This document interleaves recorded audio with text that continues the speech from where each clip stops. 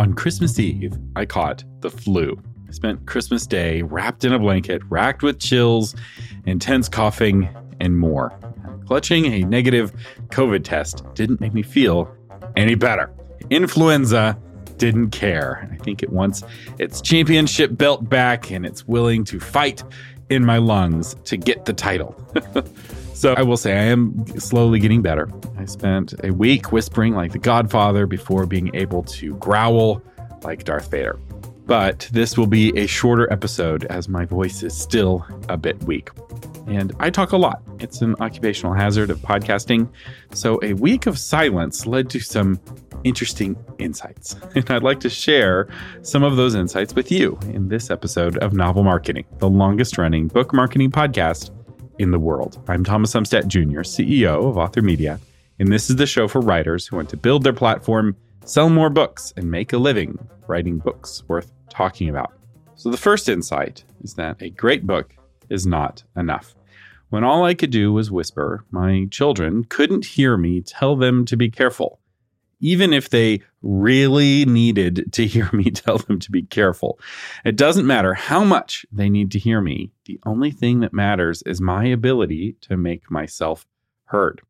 And whispering, be careful, as loud as I could, I think prolonged my recovery. I don't think that is the appropriate treatment for laryngitis. The publishing world is a bit like a house full of chattering toddlers. When readers don't hear about your book, they don't know about your book and they can't read it, even if your book is really good. But I know you're thinking, yeah, but if the book is good enough, it will market itself, right? Well, you tell me. Yesterday, roughly 1,000 new books were released, and today another 1,000 new books were released. Which one was the best? Which one is the absolute best of all 1,000 books?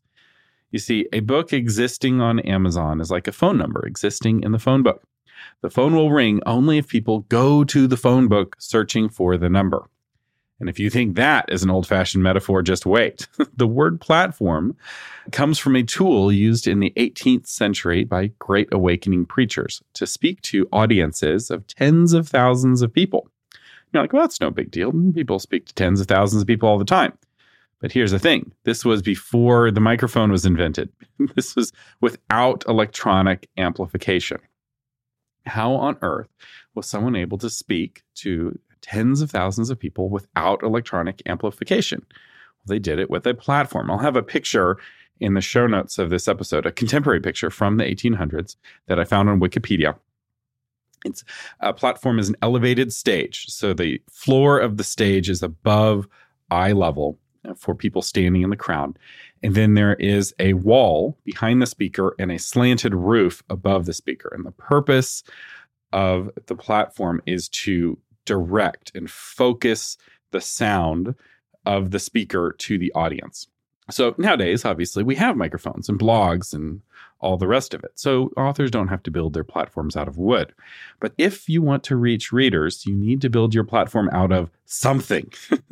These wooden platforms didn't make the person speak louder. They simply focused his voice in a single direction. And this actually is a really powerful principle. Behind the platform, the speaker was harder to hear because of the platform. More sound waves forward meant fewer sound waves behind. Now, a common mistake that new authors will make is to target too broad of an audience. And this would be like dismantling that wooden platform because you want the people behind you to be able to hear better. But here's the thing. The people behind the platform don't want to listen. Not everyone in the 1700s wanted to go to a revival. Not everyone cared what Charles Finney had to say.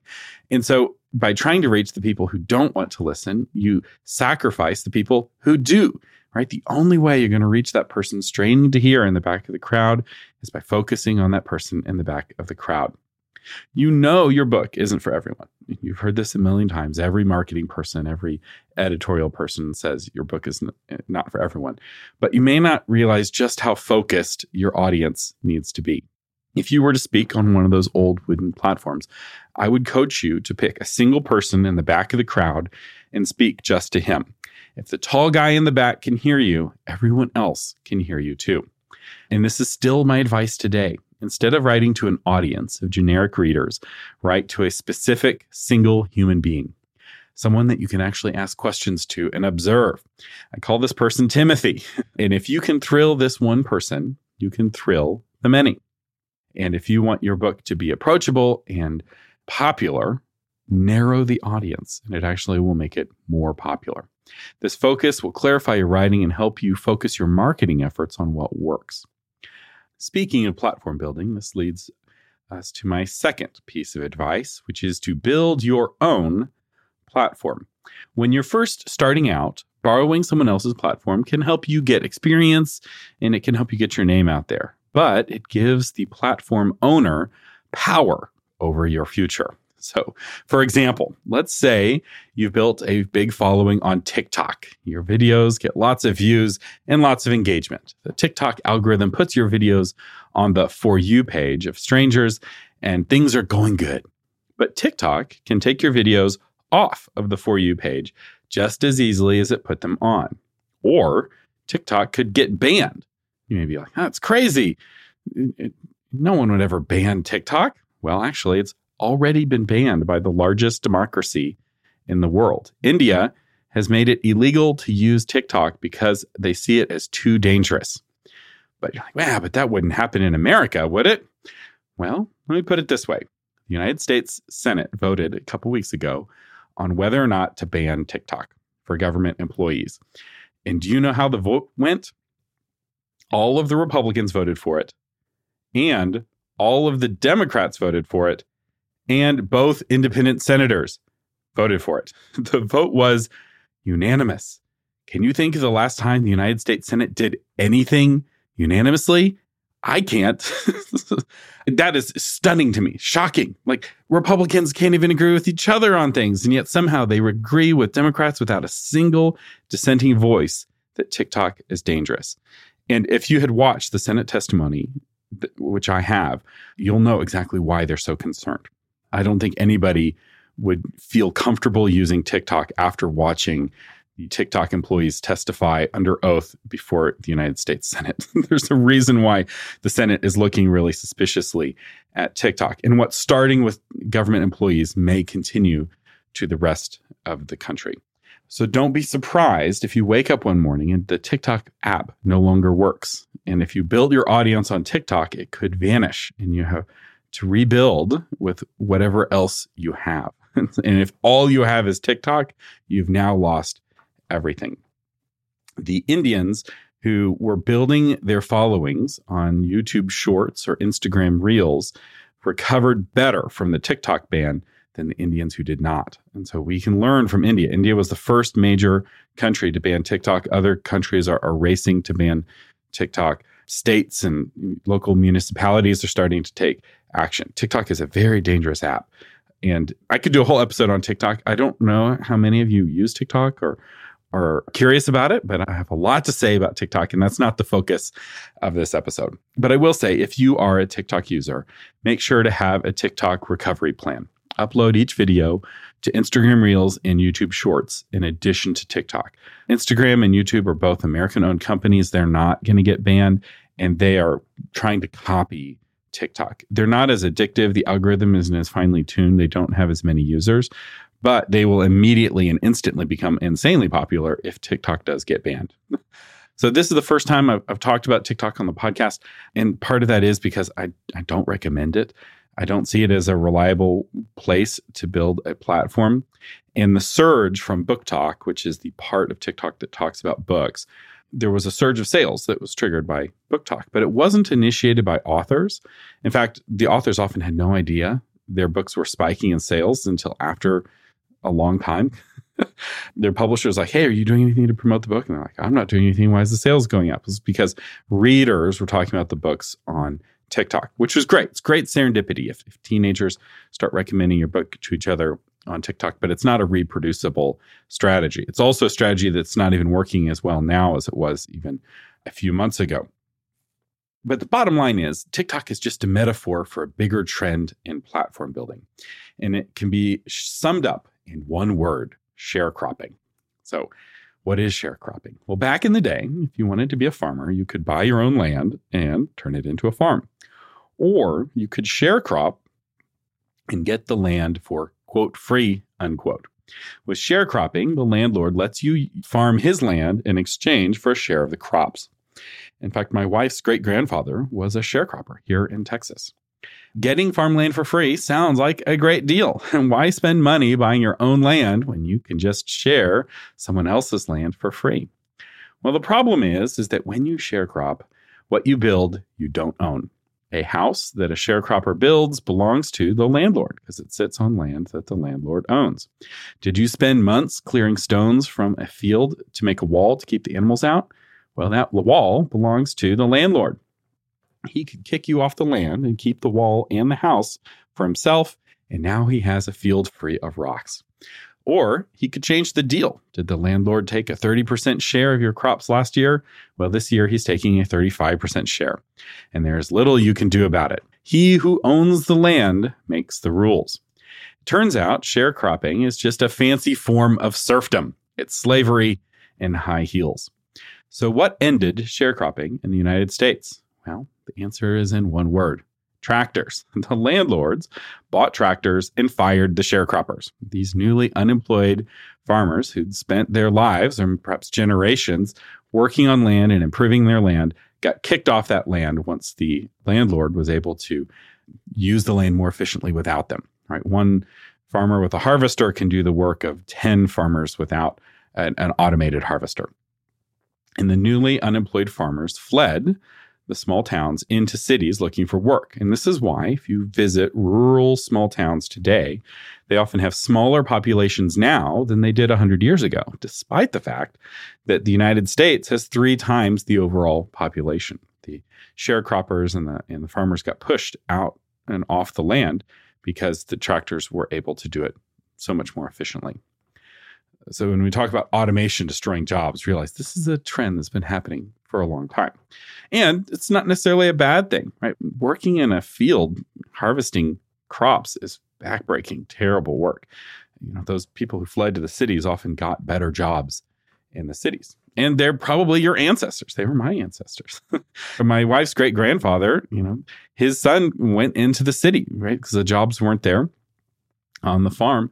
And he got a better job, and his son got a better job, and my wife got an even better job. And here we are today. But we still have sharecropping. We don't have sharecropping in the old-fashioned share the wheat kind of way, but we do have digital sharecropping. And digital sharecropping is when you build your platform on someone else's digital real estate. If you're not the customer, you're the product being sold, right? Facebook let you talk to 100% of your audience back in 2008. Then in 2015, you could talk to 30% of your audience. And now you're lucky if you can reach 1% of your audience without paying money. Facebook owns the digital land and they make the rules. When you borrow someone else's stage, they control the volume of your microphone. If you're not in the room where the decisions are being made, you're at the risk of losing your voice without warning and without compensation. So it's not just a Facebook thing. It's not just a TikTok thing. It's any kind of free platform building. This is why I discourage authors from using social media for promotions. One of many reasons. The other reason is that it just doesn't work very well. Social media is sharecropping. And I will say I practice what I preach. The community of listeners here, we don't gather on a Facebook group. I pay money for authormedia.social. It's real estate on the internet that I own. So authormedia.com is the website. Authormedia.social is another website that I bought just for the community. So my advice to you is to own your own platform by spending money. Buy your own.com, own your own email list, blog, podcast, and website. And yes, this may mean that you may need to save some money. Maybe you need to get a day job so you can afford to buy your own digital land. But your freedom is priceless. Don't sell your voice for some free clicks on TikTok. Your voice is far too important. Don't let Instagram, TikTok, and Twitter turn you into a digital serf. The third insight that I had during my time of enforced silence is about whispering. I realized that when I whisper to my toddler, he whispers back, even though everyone else is shouting. An otherwise noisy child will match my quiet tone, at least most of the time. And whispering in a house full of noisy children is not an effective way to communicate. In fact, I often had trouble. I'd be talking to one of my kids and they'd be whispering back, even though the other kids are still making noise. I'd have a hard time hearing them. And it was interesting because I didn't want them to whisper. I was only whispering to them because I physically could not speak, and yet they were whispering back. But this is a great metaphor, right? Because if you whisper, the world whispers back.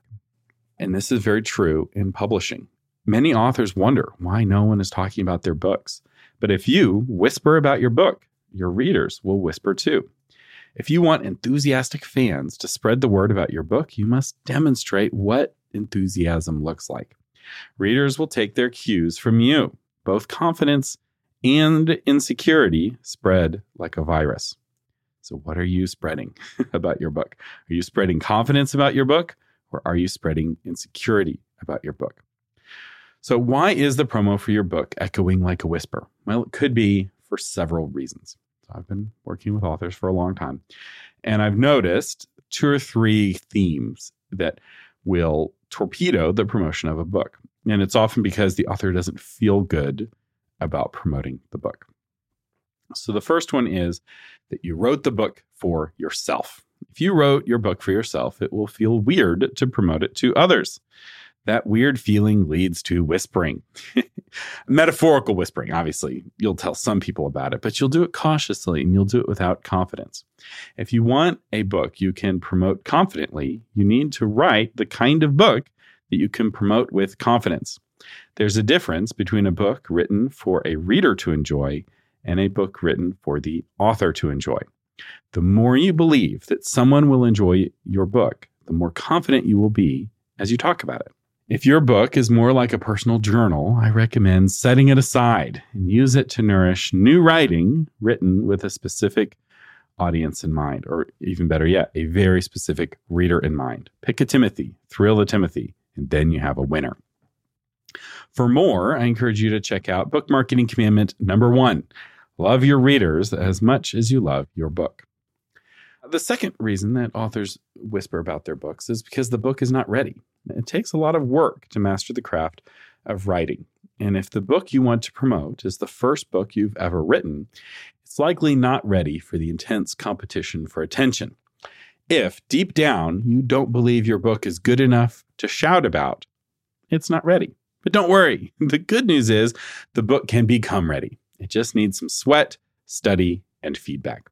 The fastest path forward is to finish the book and then set it aside. Read some other books on craft, take some courses, and then write a new book with the lessons you learned finishing that first book. Getting a, quote, first book, unquote, into shape requires the work of an experienced author. And so you need to become an experienced author. And the best way to do this is by working on other books first, rather than revising the same book over and over again. You can get there revising the same book over and over again, but it is by far the slowest path forward. For more on this, I encourage you to check out Book Marketing Commandment number 9. Thou shalt not publish thine first book first. The third reason that books get whispered about is because they have no book launch. Now, let's say the book is good. It's really good. And there are a lot of great new books that get overlooked because their authors don't know how to promote them, or they get lost in the noise, right? They're shouting on social media, but everybody else is shouting on social media. And so no one notices. So you could pay for amplification, but the free social media microphone is not plugged in anymore.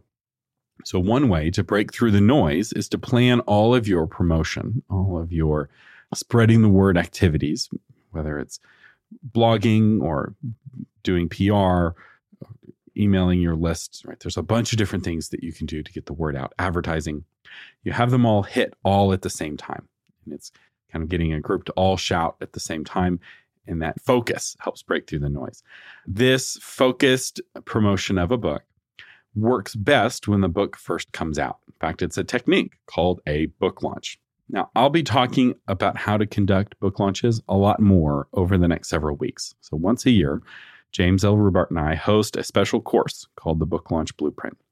And unlike the other courses that are self-paced, this one everyone does each day together. It's a 4-week course. Everyone does day 1 together. Everyone does day 2 together, and so on. And at the end, you have your own plan for launching a book. It's our most popular course. It's one that we've been doing for years and years. And I'll be doing some episodes about book launching leading up to that course. And if you want to learn how to prep, plan, and execute an effective book launch, the kind of book launch where you don't have to rely on social media, this course will teach you how to do it, including my special book launch team method. I have a method for doing launch teams. It's very different from the method that most authors use, and it's much more effective. And the only place that I teach it is in the Book Launch Blueprint. So I put a lot of stuff on the podcast for free, but my book launch team method, I only teach inside of the Book Launch Blueprint. I'd like to thank our new December patrons. Our new patrons this month is Lanisha Adams, Lori Keesley, Steve Garrity, Gunnar Rogers, Nancy Major, Robert Nordlander, Sheriff Fazula, Bonnie Lacey, and Kelly Martindale. Thank you so much for supporting the podcast. I really appreciate your support. You're the ones who help make this podcast possible. The Novel Marketing Podcast is a production of Author Media. Our producer is Lori Christine. The audio engineering is by William Umstadt. And the blog post version is crafted by Shauna Lettler. To read that blog version, visit authormedia.com/353. I'm Thomas Umstadt Jr. saying thank you for listening and live long and prosper.